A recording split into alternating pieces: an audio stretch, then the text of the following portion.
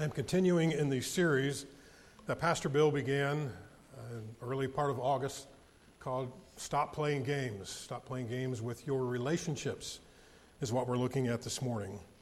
And so let's read these first three verses of Ephesians chapter 4. And let's see what the Lord has to tell us about relationships. The Bible says, I therefore, the prisoner of the Lord, beseech you that ye walk worthy of the vocation wherewith ye are called, with all lowliness and meekness and longsuffering, forbearing one another in love, endeavoring to keep the unity of the Spirit in the bond of peace. Let's pray. Father, thank you for the opportunity to gather here this morning. Lord, thank you that even as we reflect back on what happened 21 years ago and the sorrow that still is in many of our hearts about those events, Father, we're thankful for how you showed up in the midst of that, as you always do. And so, Lord, we acknowledge that we need you today more than ever. Lord, thank you for being our strong tower that we can run to and find refuge and strength. And so, Lord, be with us today as we tackle a challenging topic, something that is very important to every single one of us. Lord, help us to respond in a way that would be pleasing to you, in a way that is possible because of the power of the gospel, the power of the Holy Spirit living inside of us. Lord, if there's something in our hearts, something in our lives today that is not pleasing to you, perhaps we've been responding in an inappropriate way to the struggles that we face in this life. May you show us what is sin, that we may respond properly to it and get things right. Father, again, we love you. We ask your blessing now upon this time. In Christ's name we do pray. Amen. So stop playing games. It's been a series on stewardship that Pastor Bill started over a month ago. We've looked at things like stop playing games with your life, stop playing games with your finances, and then Pastor Bill actually about a month ago preached a message on stop playing games with your relationships. And you may have recalled that message. He was in John chapter 1, and he was focusing about redemptive relationships, how we have a responsibility to be actively involved in stewarding, caring for those relationships that God has put into our lives. So you looked at the example of Philip finding Nathanael and bringing him to Jesus, and how Andrew brought Simon Peter and brought him to Jesus. The whole idea of come and see what Jesus is, who he is and what he's doing. And that was the focus of Bill's message about a month ago. This morning, I want to focus on this idea of reconciling relationships. Stop playing games with the relationships, and let's focus on bringing reconciliation to our relationships. Now, I know I've used this illustration in the past. I always come back to it because it's made such an impression on me. But one of my favorite reality television cable shows is a show called Alone. Anybody familiar with Alone? Watch that show. It's one of my favorites. The premise of the show is they take 10 people who are amazing survivalists, and they drop them off in some remote, harsh, inhospitable area of the world, and all you have to do to win the game is to survive the longest. You have to find your own food, you have to build your own shelter, you have to find water, you have to make fire, you have to do all of these sort of things. You have to avoid the animals that want to survive on you, and there's usually bears or wolves or some other aggressive animal that's maybe above us in the food chain, so to speak. And you have to do this all alone. There's 10 people, but they put them in pretty distant areas from each other. So you are all alone, completely alone. No one else there to help you. And whoever lasts the longest wins $500,000. So there's some incentive, there's some motivation to do this.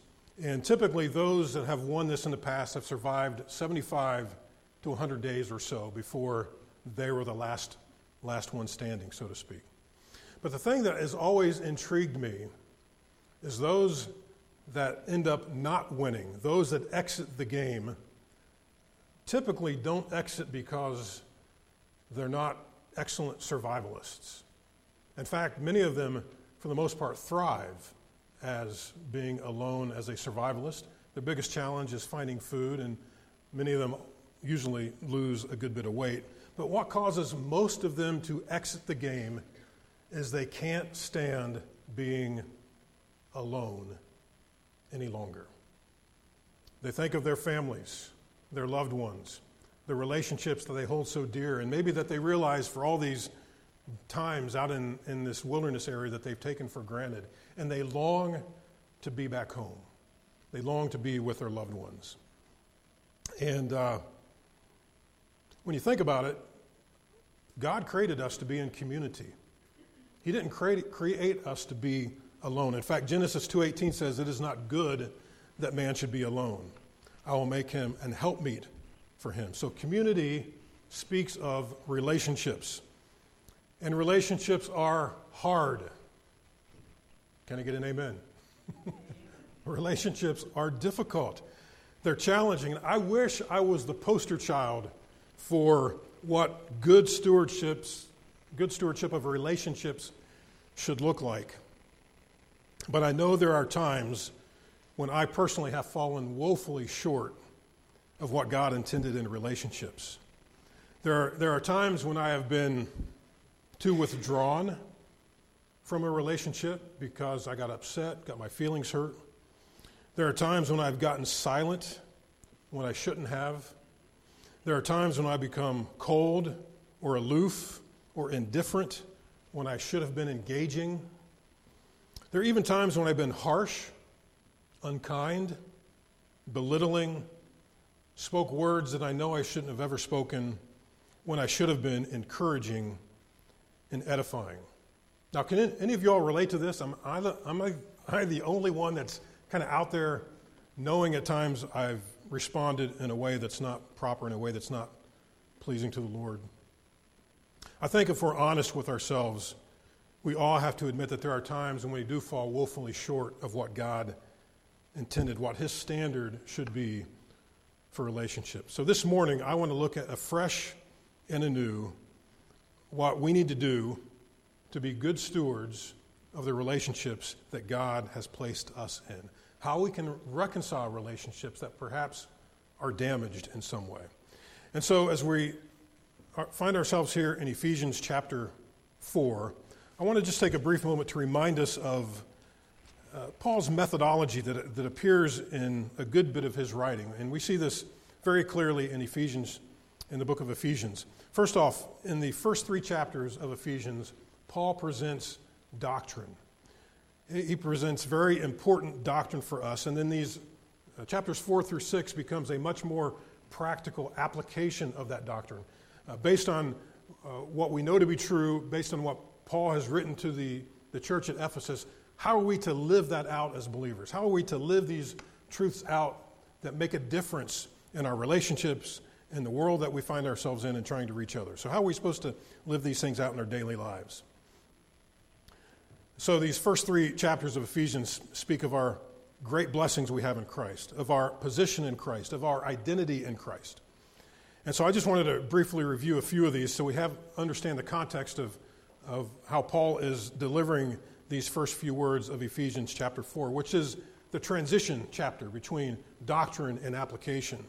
So first off, we see back in Ephesians chapter 1, beginning in verse 3, it says, "Blessed be the God and Father of our Lord Jesus Christ, who hath blessed us with all spiritual blessings in heavenly places in Christ." So we see, again, doctrinally and positionally, we have been blessed in Christ. And it says with all spiritual blessings in heavenly places in Christ. Again, that speaks of the great blessing, the great truth that we can stand on by faith today of who we are in Christ. We also see in verse 4, it says, "According as He has chosen us in Him before the foundation of the world, that we should be holy and without blame before Him in love." Praise the Lord, He has chosen us, the Word of God says, before the foundation of the world, that we should be holy and without blame before Him in love.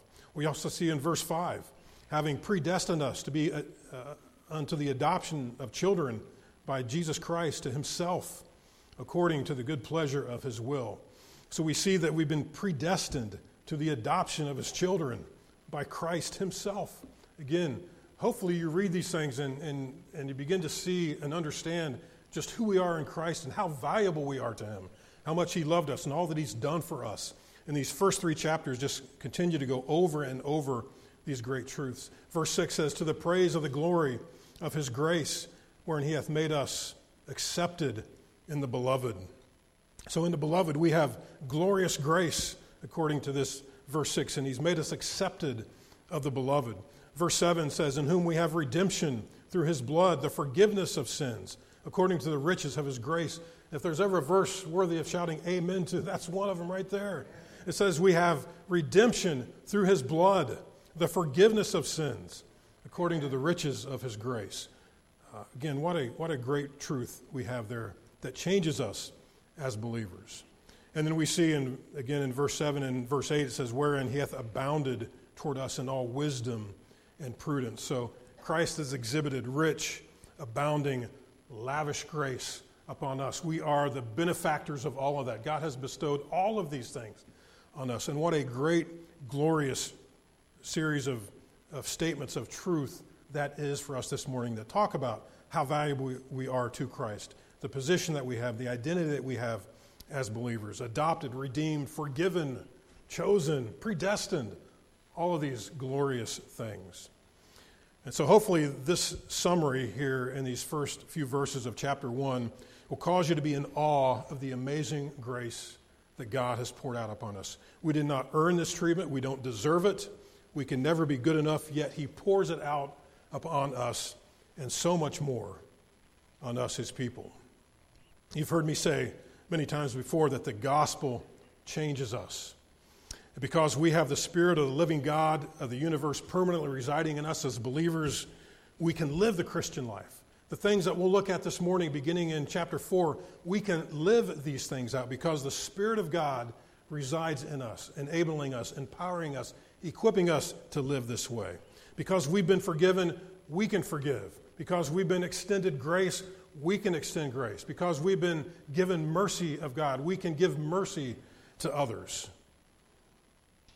Because God has reconciled us to himself. In spite of all that we've done, we can reconcile with others as well. In fact, not only can we do these things, we should do these things, and we're able to do these things, again, because of the indwelling presence of the Holy Spirit. Christians, and said this in Sunday school today, Christians should be the most gracious, merciful, forgiving, and reconciling people in all the world. Amen? Do you believe that? So are you? Look inward this morning. This is a message for us to challenge ourselves. Does that describe me?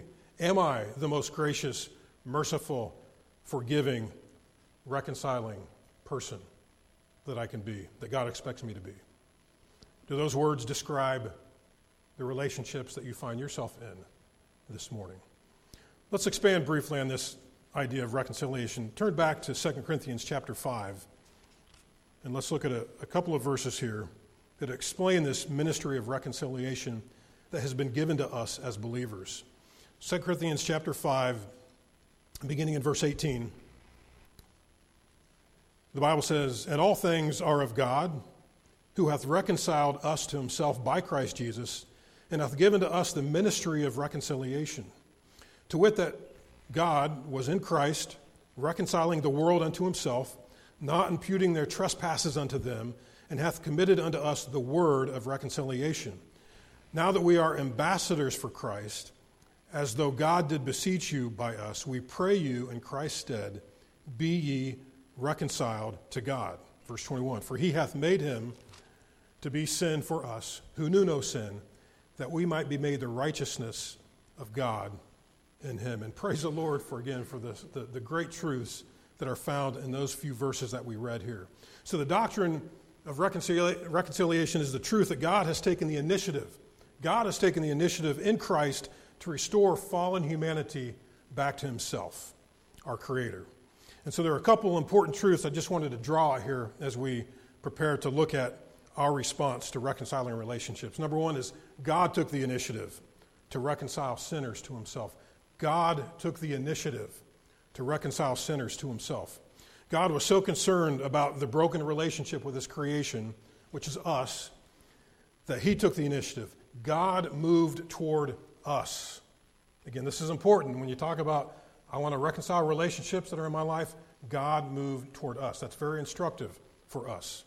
It's very easy when relationships get tense and difficult to allow the tension to just be there and try to live with it, or, as I referenced, my occasional improper response is to withdraw from it, to move away from it, to hope things will get better, to give up on it. Aren't you glad God didn't give up on us? God didn't give up on you? And no, he moved toward us. God took the initiative. It's important for us to grab a hold of that concept. Secondly, reconciliation came at great personal sacrifice. Reconciliation came at great personal sacrifice. God the Father gave his best. Amen? God the Father gave his best. He gave his Son. And both the Father and the Son, as Christ was given, experienced great personal loss to restore relationship with us that was broken due to our sin. And so the same principle will hold true for us as well. We show the value of relationships that we find ourselves in by what you're willing to sacrifice for it. We show the value of those relationships by what we're willing to sacrifice for it. If you're here today and you don't have a relationship with Jesus, boy, I'm glad you came today. That really is the most important reason for us to get up and open the Word of God today, is to share the truth of what Jesus Christ did. We've already read about it in numerous places already, how that the one who was without sin shed his blood to make it possible for us to be reconciled back to him. But since God moved toward you, a sinner, moved toward me, a sinner, the crucial question is, will you move toward him?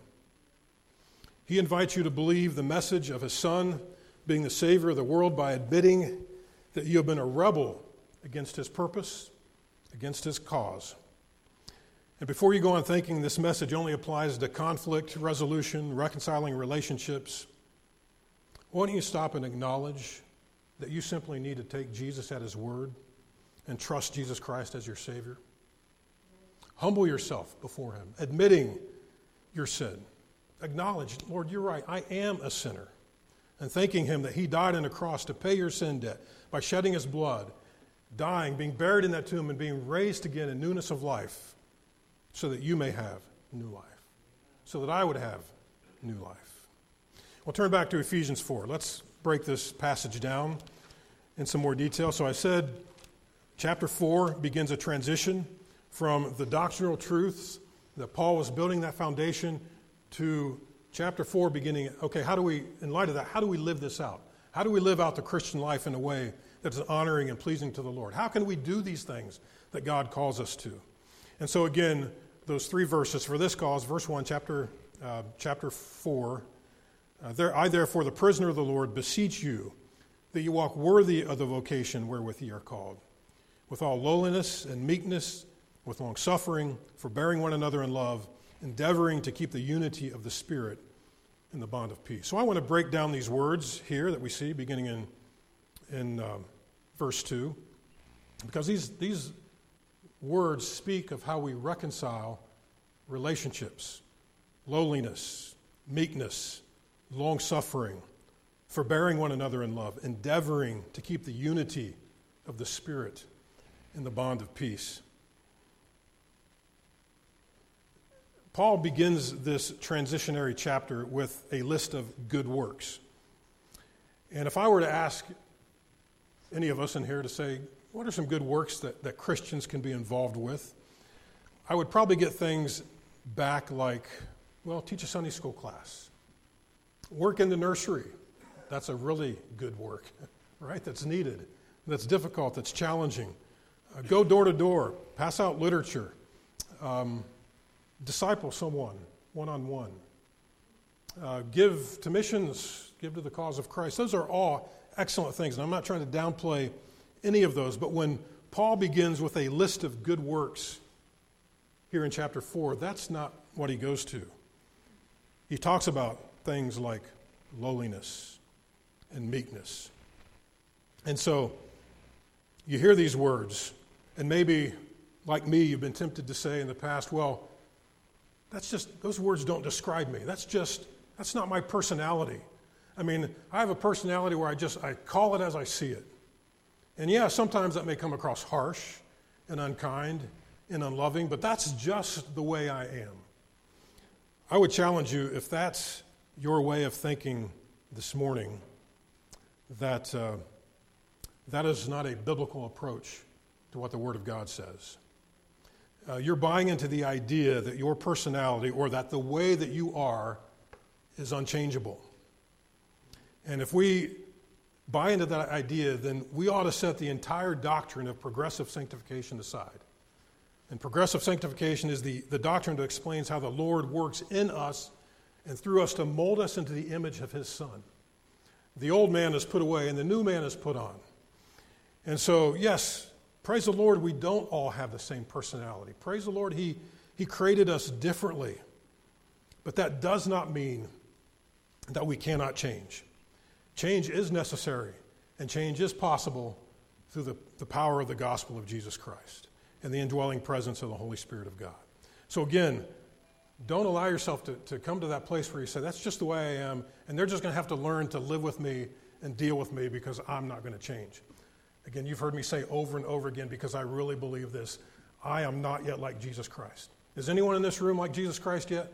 No. So by that very statement, we acknowledge that we need to change, that we've not arrived, that we haven't grown enough yet, that we have to keep changing. So we have that attitude and the idea, Lord, keep changing me, keep molding me into the image of your Son.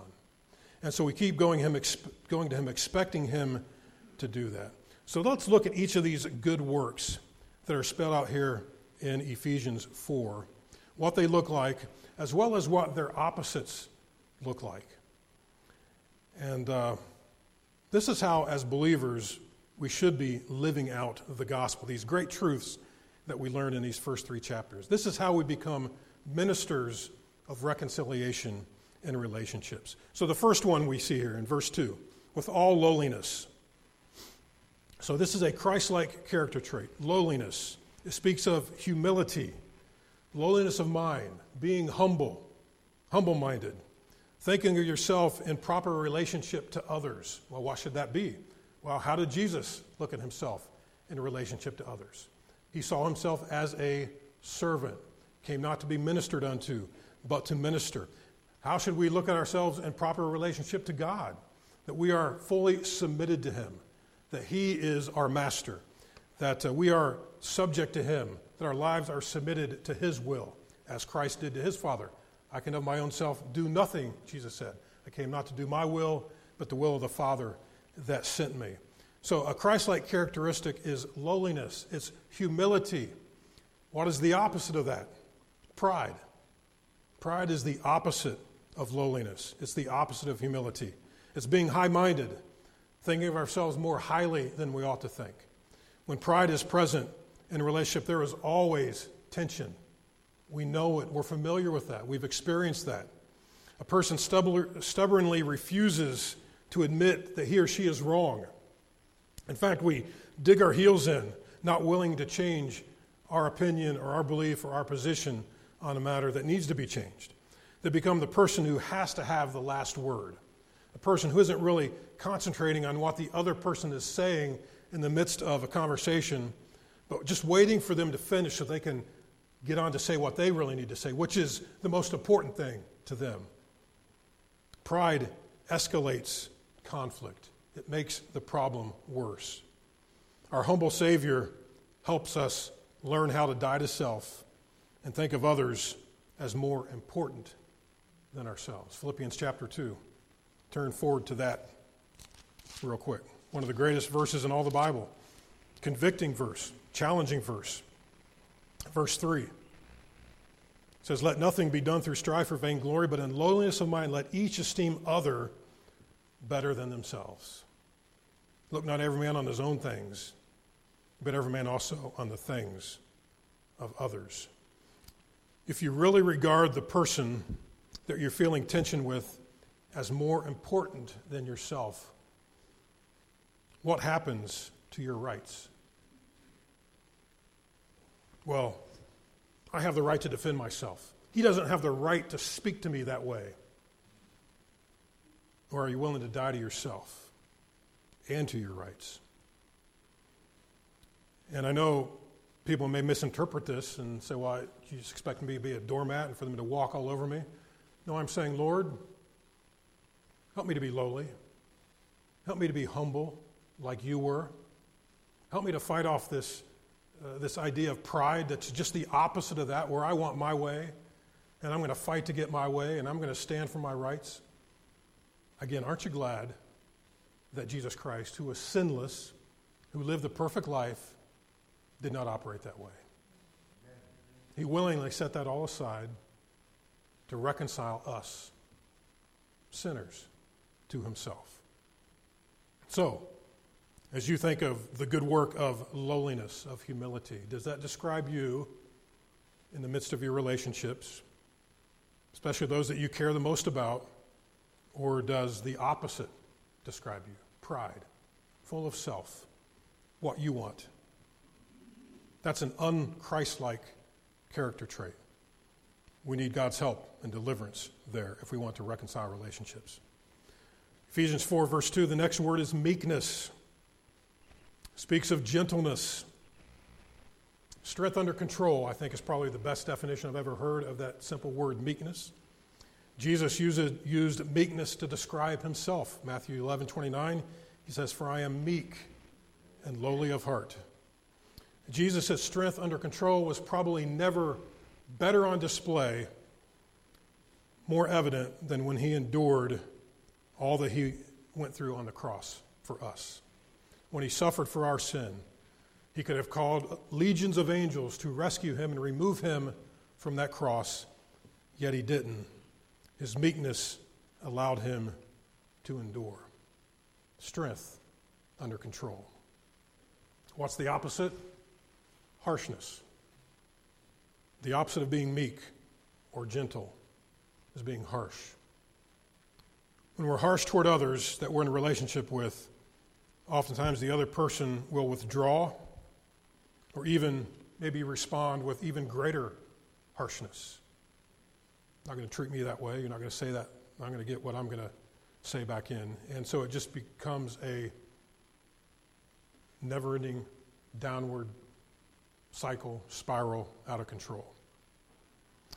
That type of fleshly response, and it is a fleshly response, and what I'm talking about here, obviously, is if you see the parallel, is a spirit-filled response versus a fleshly response.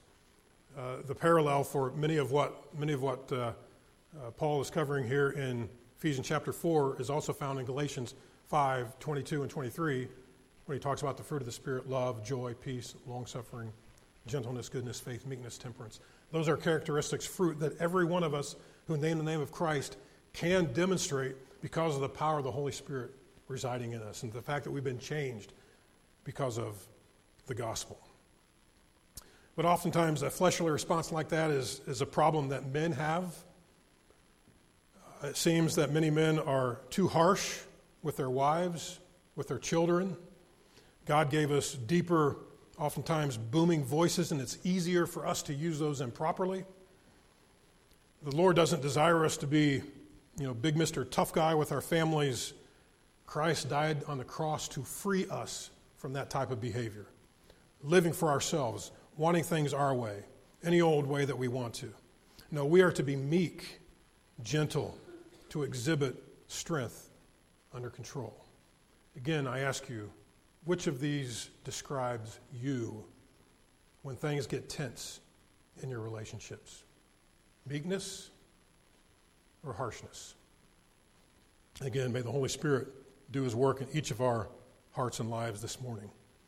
Back in Ephesians 4, verse 2, again, now it says, with all lowliness and meekness, with long suffering. Patience includes the idea of being able to stay away from anger. Again, conflict and tension can cause us to be angry. Someone who is long-suffering, enabled by the Spirit of God, enables us to stay away from anger, far away from it, realizing it's probably going to make the situation worse as opposed to better. The obvious opposite of long-suffering is impatience. Impatience presents many challenges to our relationships. An impatient person will not be a good listener. It's important to be a good listener in our relationships. They don't really have time to hear what the other person is saying. Again, oftentimes they're rethinking their response. They're crafting what they're going to say in response to what has already been said or what they feel about the situation, and they're not really listening. So the question is, why are you impatient? If you're impatient, why? What's really going on inside of you? What's going on in your thinking, in your emotions, your motivation? Because that reveals, those things there reveal what's going on in our hearts. And for the Lord to really change us from the inside out, we cannot go on believing the lies of the world that says it's just genetics. That's just the way I am. That's just my personality, and they're just going to have to learn to deal with that. No, God can change us. He desires to change us. We need to change, and we need to be open and submissive to the Lord changing those things in our lives. So which describes you again? Long-suffering or impatient? Again, God can help you. He can help me respond as a mature believer in all of our relationships in these areas. Well, let's go back. Ephesians 4, latter part of chapter 2, forbearing one another in love. Forbearing one another in love. Forbearing speaks of showing tolerance in love. It means putting on a heart of compassion to feel pity and deep sympathy within our inner person. Jesus demonstrated this in Matthew chapter 9 as he looked upon all the multitudes. The Bible says, but when he saw the multitudes, he was moved with compassion on them because they fainted and were scattered abroad as sheep having no shepherd. Forbearing one another in love embodies the idea of showing kindness, being generous to others for their good. So what's the opposite? If you're not forbearing in your relationships, you are intolerant. Intolerant demonstrates a lack of grace toward others. Do you get your feelings easily hurt? Do you have big toes? Meaning it's easy for your toes to be stepped on. You know, the more we mature and grow as believers, the more gracious we ought to become. Amen? Again, the more we grow as believers, the more gracious we ought to become. It's a simple statement, but it's also a very important statement for us to spend some time thinking about. Does that describe me? Am I becoming more gracious? Am I becoming more forbearing? Am I becoming more lowly? Am I becoming more meek? Again, these things, we should constantly see a growth pattern in believers that are so caught up in wanting to respond in a way that pleases the Lord and respond in a way that we're enabled to because of the power of the Holy Spirit. It should be harder to offend a mature Christian. Are you easily offended? Someone sat in my pew today. There wasn't coffee creamer out there. I couldn't find a cup. It's too hot. It's too cold. It's raining. Should be sun shining today. I mean, are you easily offended? If little things like that bother you, that should be a red flag that something in my heart is not right that needs to change. And the beginning part of that is acknowledging, Lord, you're right. This should not bother me. I want to be someone who is gracious and merciful and kind and loving and forgiving and forbearing and meek and lowly and humble. Someone who is intolerant becomes hard-hearted versus someone who's moved with compassion as Christ was. Unfeeling attitude toward others. When was the last time you truly felt deeply for the hurt that someone was going through? That's convicting. Why are you not more soft-hearted? Why are you aloof? Again, I acknowledge I've been guilty of these things. Romans 12:15, we're challenged to rejoice with them that do rejoice and to weep with them that weep. What keeps you from weeping this morning? Embarrassed? Again, we see the perfect example of our Savior who often was moved with compassion and moved to tears. The Lord wants us to teach us to be more tenderhearted. What keeps you from being kind? Again, someone who is forbearing one another in love demonstrates kindness, demonstrates compassion, demonstrates pity by weeping with those that weep, by doing kind things to those that need to be reached with the glorious gospel message, to a hurting believer. The last thing here we see, back in 4, verse 3, it says, endeavoring to keep the unity of the Spirit in the bond of peace. Believers should be unified. Our church should be unified. That word endeavoring speaks of commitment. It speaks of being diligent, endeavoring to keep the unity.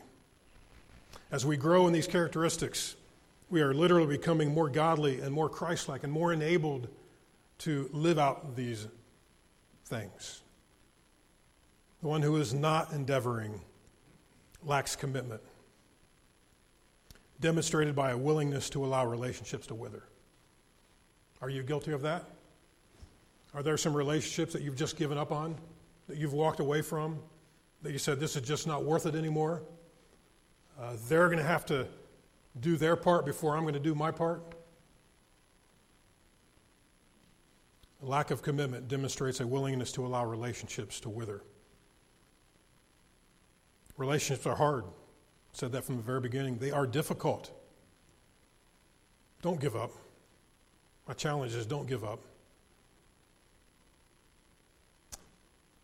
If you're tempted to give up, ask yourself, where would I be if the Lord had given up on me? If he had that attitude towards me, his relationship with me. God, praise the Lord, has not given up. And he doesn't give up. Are your relationships important enough that you're willing to keep working through them, all the issues that are so challenging, so that you can achieve reconciliation?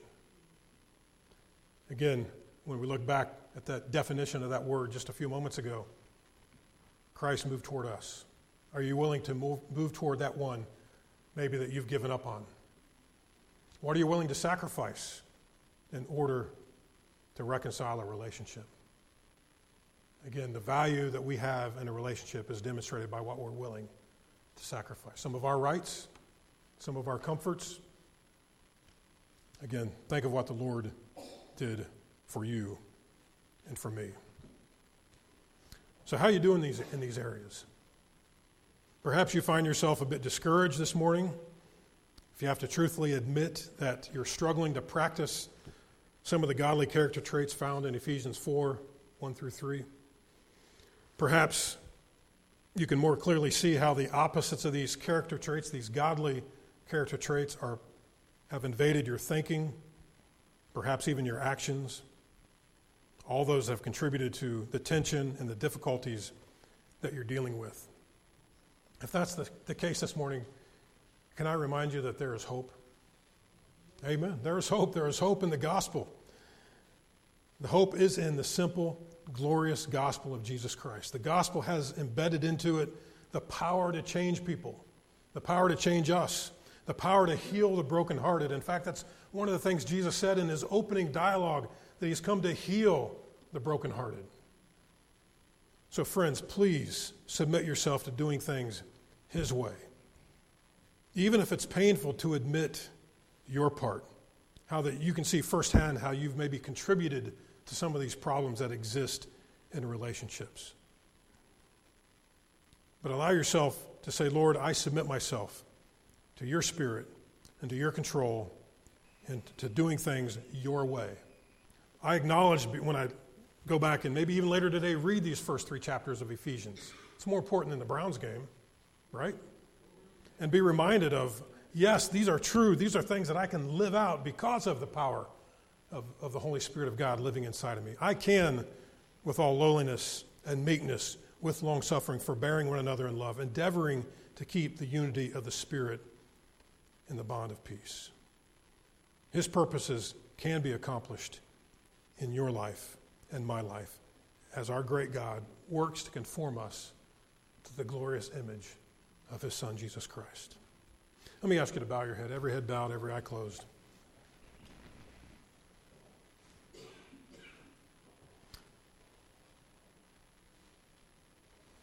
For those of you that are here that may have never been reconciled to Jesus Christ, do not have a personal relationship with him, do not know him as Savior, can I remind you of what I shared with you earlier?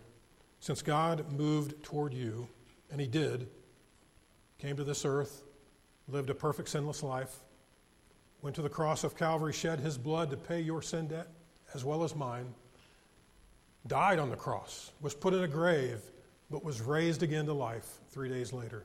That's the gospel message. And he did that because he loved you and he loved me, and he wanted to be reconciled back to you. And so he invites you today to move toward him. He's already moved toward you. How you respond. Will you believe the message that I've shared this morning? A Savior coming to save you, to forgive you from your sins, and to give you new life in Christ. Would you acknowledge your need to God for Jesus to be your Savior? Humble yourself before him, admitting your sin, thanking him that he died to pay the penalty of your sin on the cross.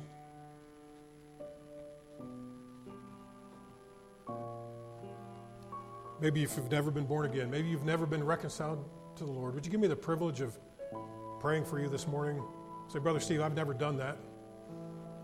I've never asked the Lord to save me. I've never asked him to forgive me of my sin. I've been trying to figure this out all on my own, trying to be good. But I acknowledge that I'm not, that I can't do this. Would you give me the privilege of praying for you? I won't draw attention to you. I won't call you out. I'll just simply acknowledge your hand and pray for you. If you're like that this morning, would you raise your hand? Say, please pray for me, Brother Steve. I need to be reconciled to God. Believer, how are you doing as a steward of your relationships? Is your life and your relationships characterized by lowliness, meekness, long-suffering, forbearing, and love, endeavoring?